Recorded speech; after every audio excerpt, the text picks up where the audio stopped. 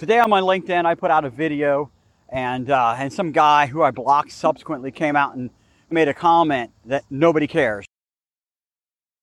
I feel bad for that guy because there's one person that really does care, and that's me, right? I care. He might not care. I actually do these videos so you can benefit from some knowledge that maybe I might possess that you don't, or maybe I can inspire you to keep growing your law firm. If you care about my videos, I appreciate it. If you don't, that's fine too. I put it out there because there's somebody that's going to help. This guy said nobody cares. As I said, I care. I put myself out there in an unprecedented manner when COVID hit for law firms. I started No Law Firm Left Behind because I care. I've got a group of people together to help law firms across the country who needed help at the time, and we helped a lot of people.